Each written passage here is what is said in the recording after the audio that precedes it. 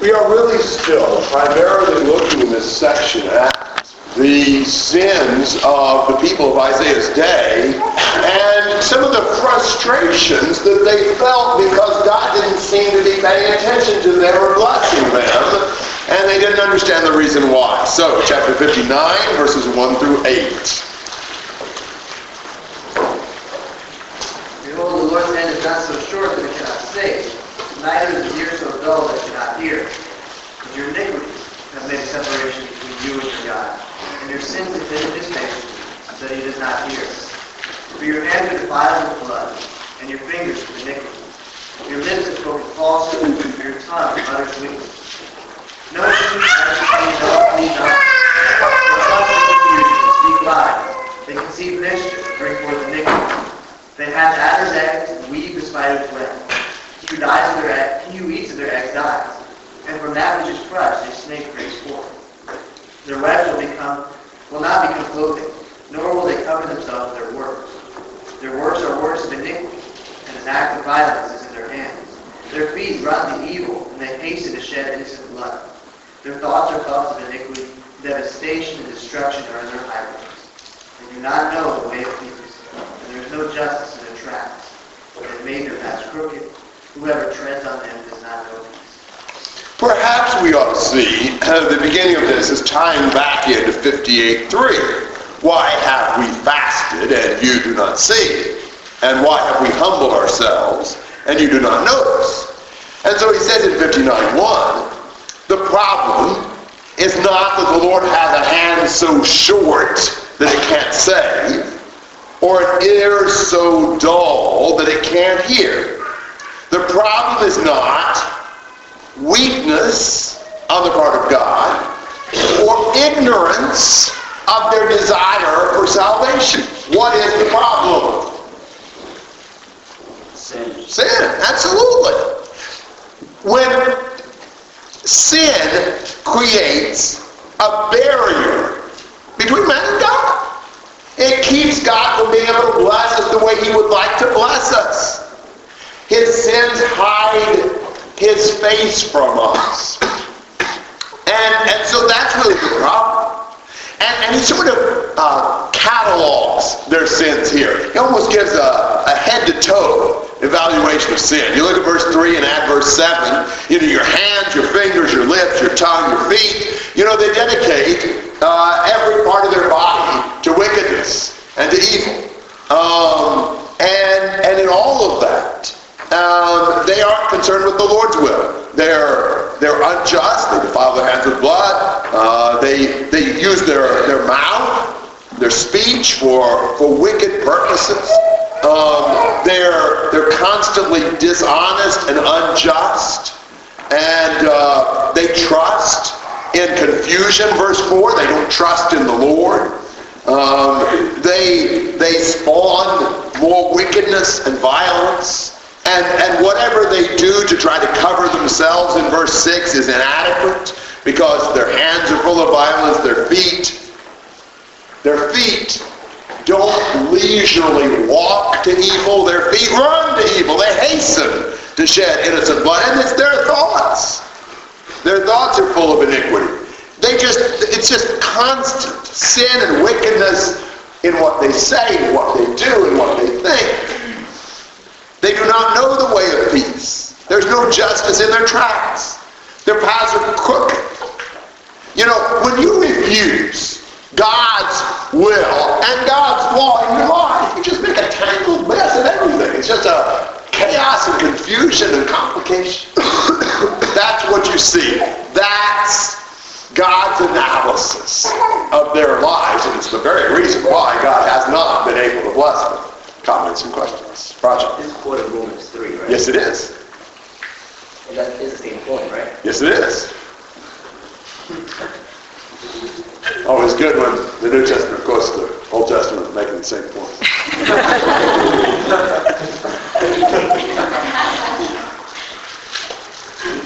Other thoughts? Yes, Jim. A lot of this in the latter message in Isaiah, you said it's going to be for those who read this while they're in captivity. And I guess here we've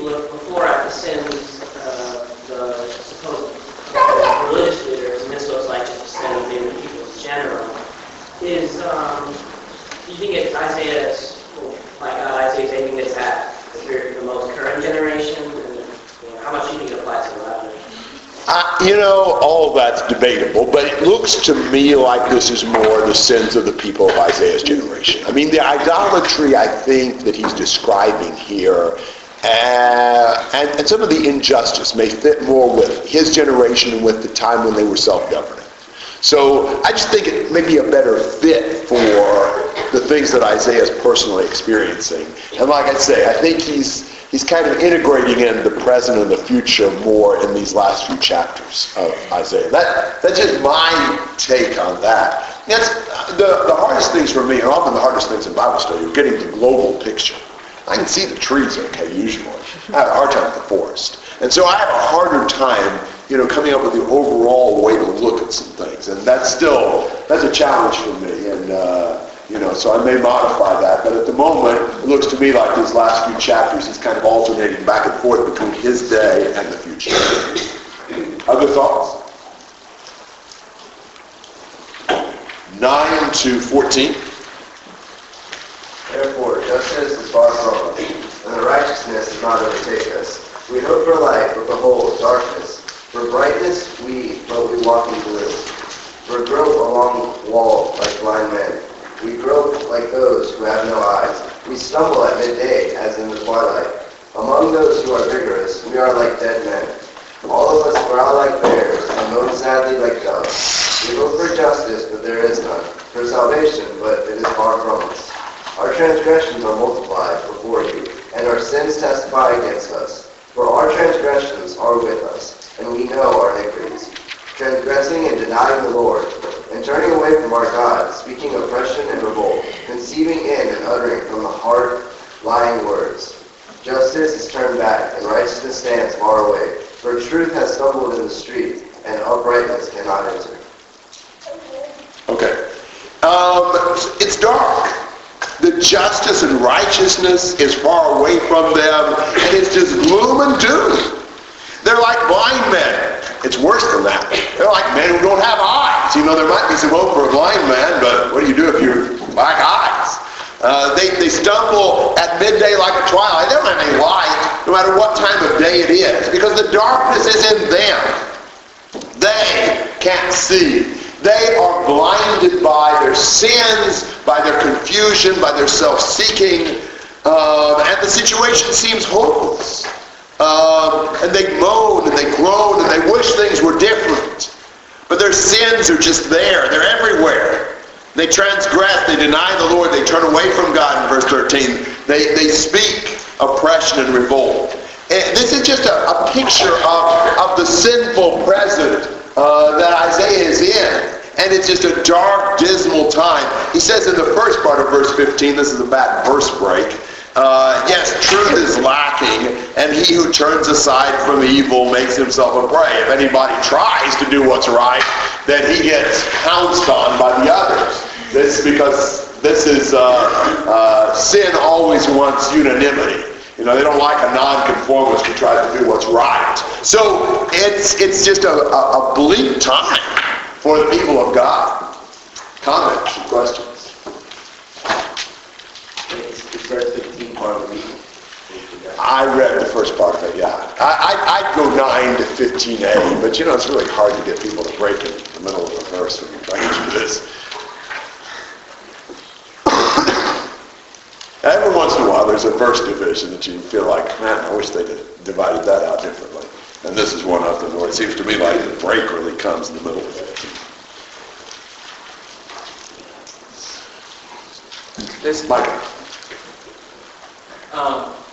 as we look at this sin blinding us and creating this barrier between us, it's ourselves that are putting up that barrier, but it's not ourselves that can tear it down. It's only through God. So God won't tear down that barrier if we're not humble enough to realize that we need.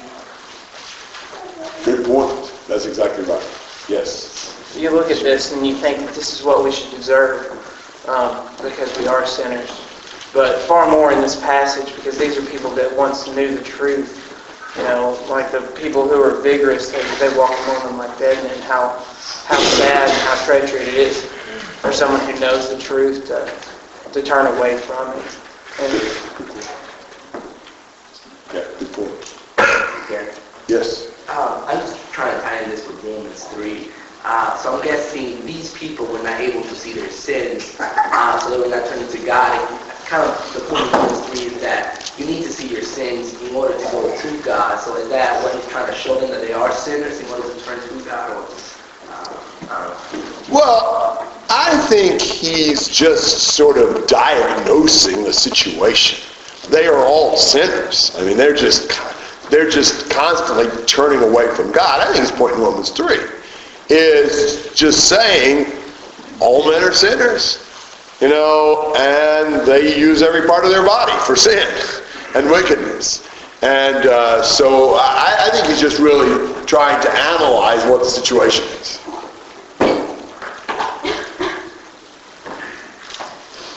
Mike? It sounds like a great confession, how terrible we've been, but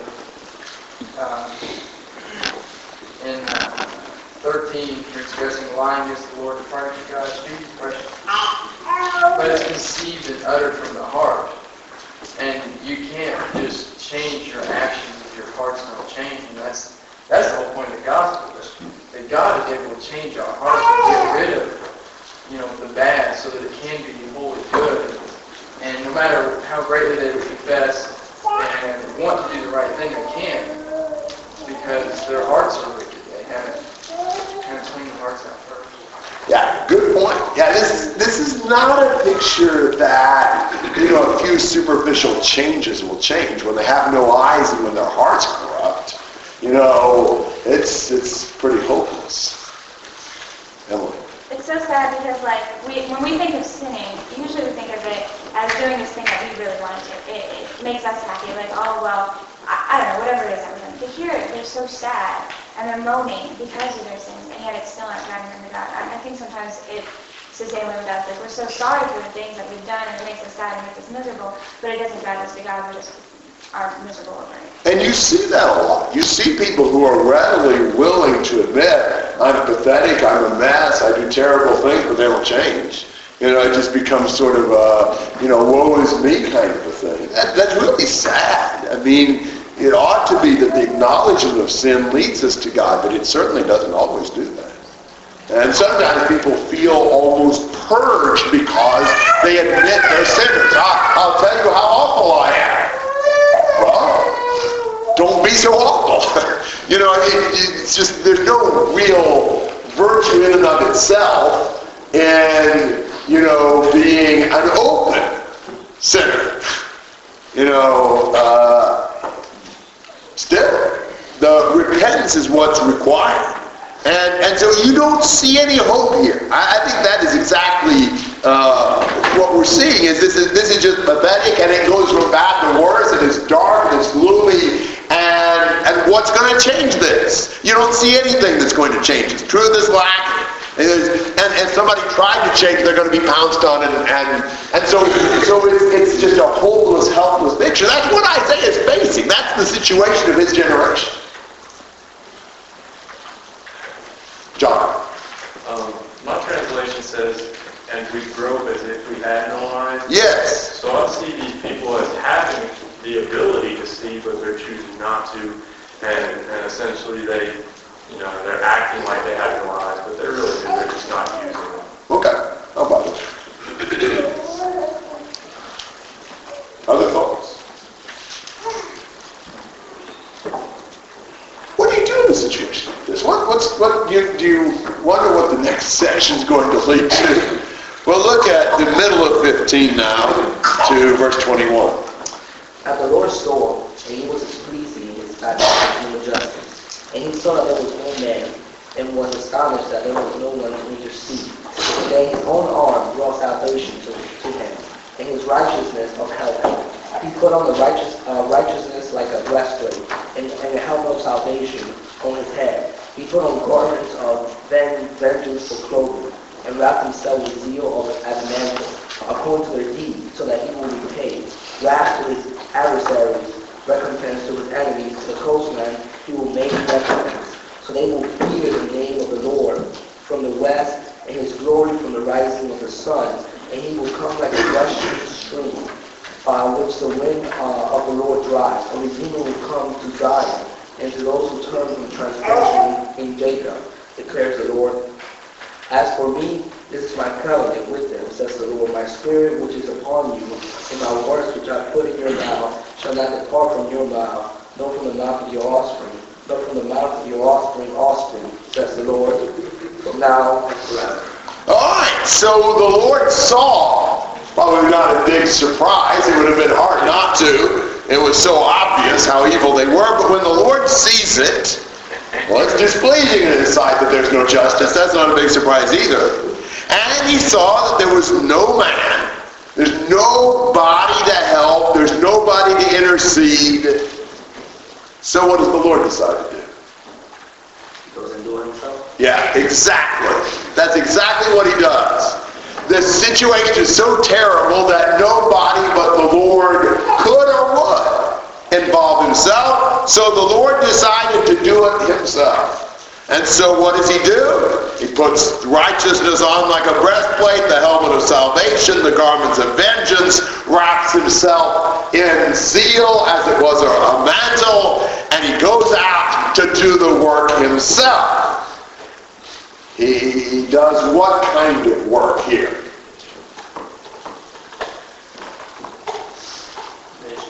Vengeance work. That's the first thing.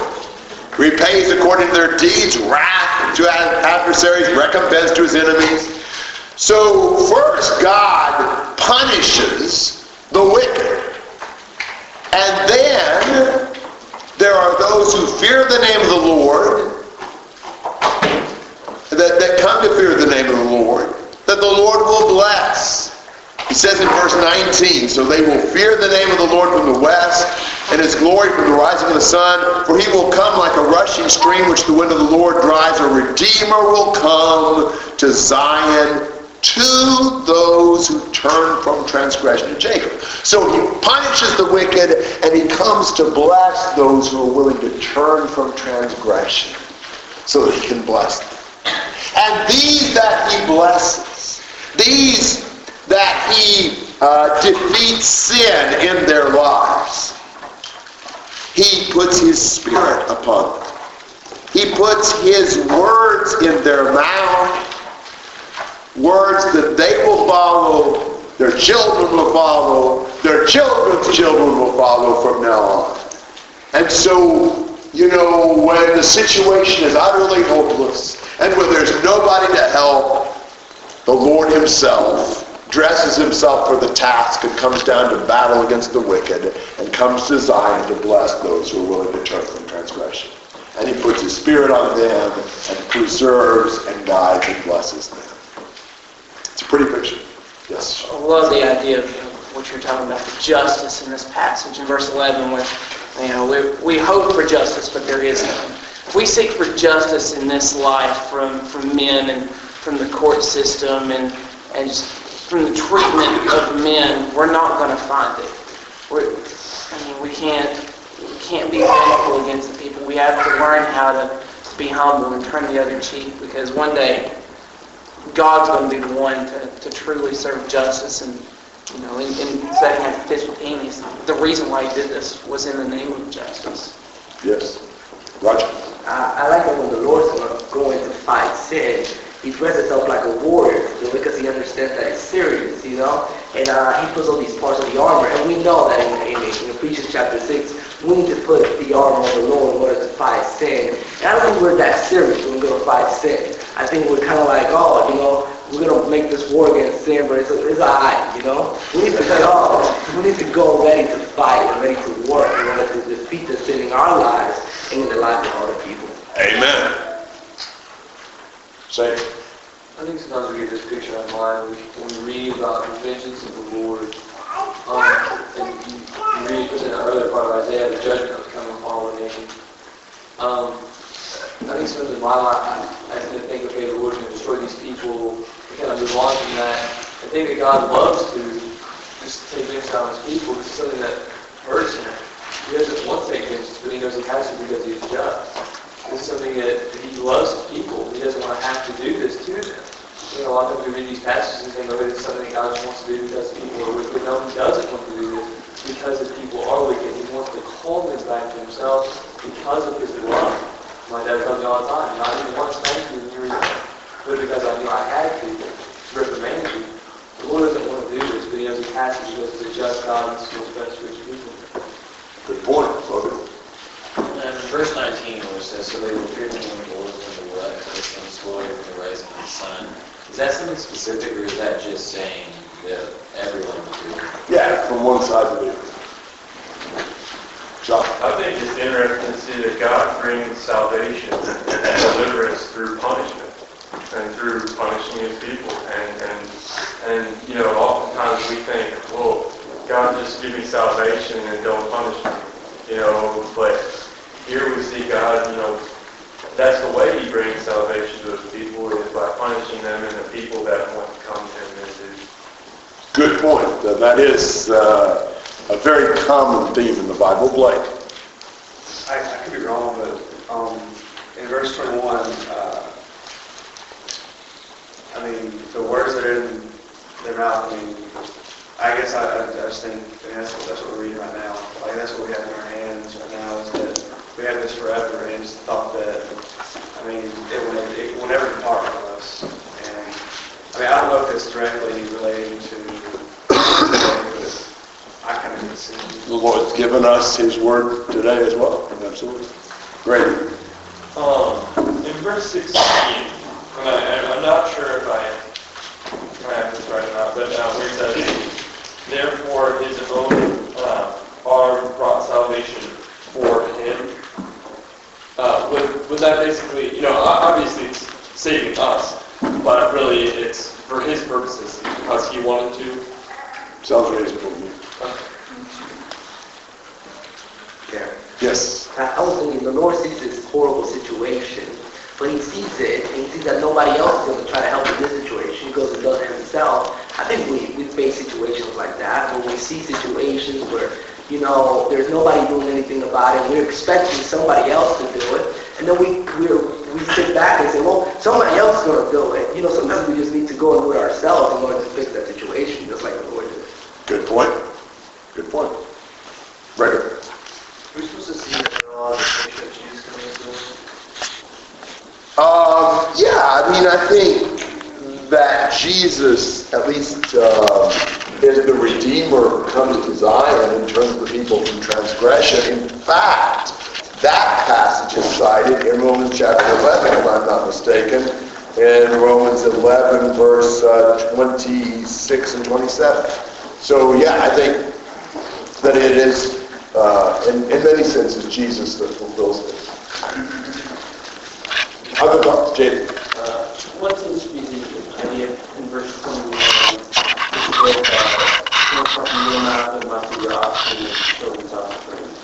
Just that the Lord would continue to bless them with his word and his protection, and there would be a continuing people of God, you know. John? Who is the king in verse 16? Therefore his own arm brought salvation for him, and his own righteousness is sustained him. I think the Lord. The Lord. Because nobody else can help God in his quest to defeat his sin. He has to help himself. And anybody else around to do it, you know, so he just does it himself. You'll see that a little later in Isaiah also, in chapter 63. You know, there wasn't anybody else to help him defeat and punish the sin that was so obvious. So he just rolled up his sleeve and did it himself. You know, that's, yeah, Mike. And also, I was thinking, it's covering the reincarnation of what he's given us to defeat sin, but even more comforting is to know that he kind of dresses himself up like that now in Isaiah. You know, we have the same armament and weapons that he fights with. He doesn't give us some lesser thing, but he gives us the real strength of what he fights sin with, so that we can overcome when we have God. We have all of those things. It's kind of cool with this background, what he dresses us up with. It's so much more. Absolutely. Good point. Other thoughts? Yes. I was just going to bring up one that I thought maybe in verse 16 is that they brought salvation to him. When we, a few chapters ago, we were talking about Israel as being a servant, as a singular, being 14, so maybe he's talking about bringing salvation to him when he sustained his servant. Maybe.